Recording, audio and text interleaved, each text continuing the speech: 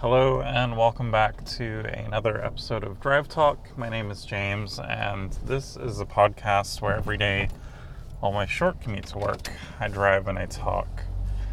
How are you guys doing today? I'm doing good. Last night was good. I mowed the lawn because the temperature kind of dropped a little bit and it wasn't so hot.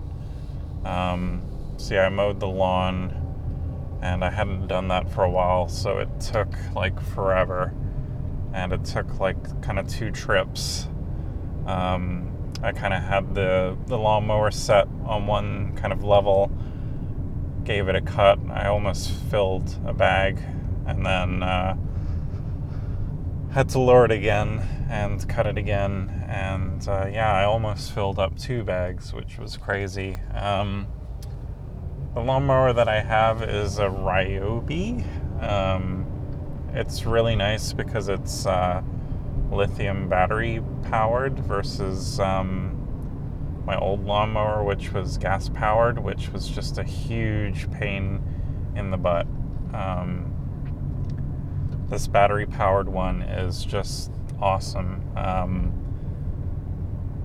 I've had it now for maybe 2 or 3 years, and it's been flawless, and I really like it. It was a little bit more expensive than a traditional lawnmower, but it works really well. It's really quiet, and I'm really happy with it. Last night I had a bit of time after I mowed the lawn, and I worked on a remix. I wanted to do something with music last night. So I scoured the internet just looking for an a cappella. And I found, I don't know if it's like a cover or what, but it was a version of, I think the song's called Friends by Marshmello, who's a DJ. EDM producer guy,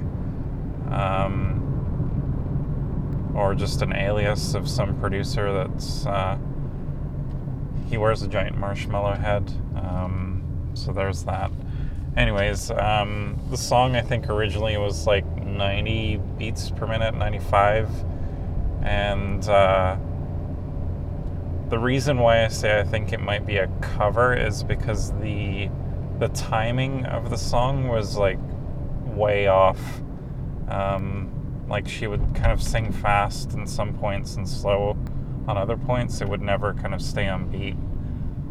So I had to like manually warp it to stay on beat, which took a little bit of time, but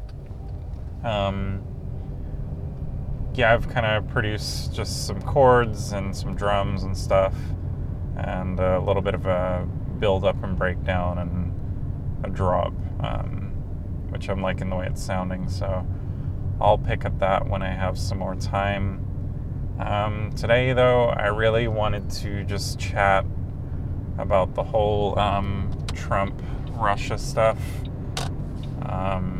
It's just been fascinating to watch, and the whole sentence of him saying, like, I wouldn't see why Russia would be involved in meddling, and then he backtracked like 2 days later saying, oh, what I meant to say was wouldn't.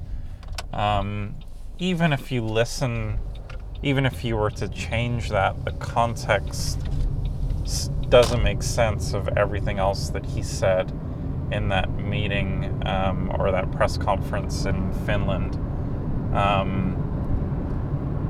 I just don't know what to really say anymore. Like, it's, I guess, part of me is biased because I don't like the guy. I think his, political stances are pretty terrible. And I'm a pretty liberal person. I'll just say that as a disclaimer. But I just have a hard time, like, from my perspective, it just seems like Putin has something on Trump because he stands up to pretty much anyone else except for this guy. And so then it makes me think, okay, what does he have on him? Why, if they were meddling in elections and Trump won, and you've even stated on the record that you wanted Trump to win, and then even Trump mentioning during the campaign to go hack Hillary's emails, and then a day later it happens.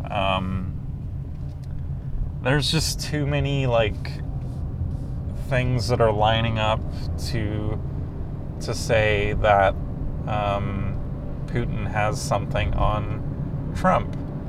And for how crazy this whole ride has been, this PP tape thing of the prostitutes urinating on a Russian hotel bed that the Obamas stayed in front of Trump.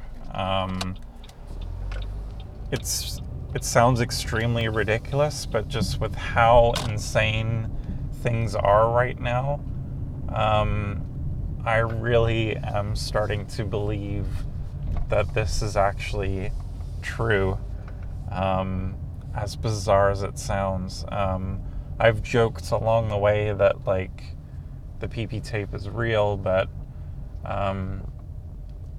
it's now what else could it be? Why are these two guys linked at the hip so closely?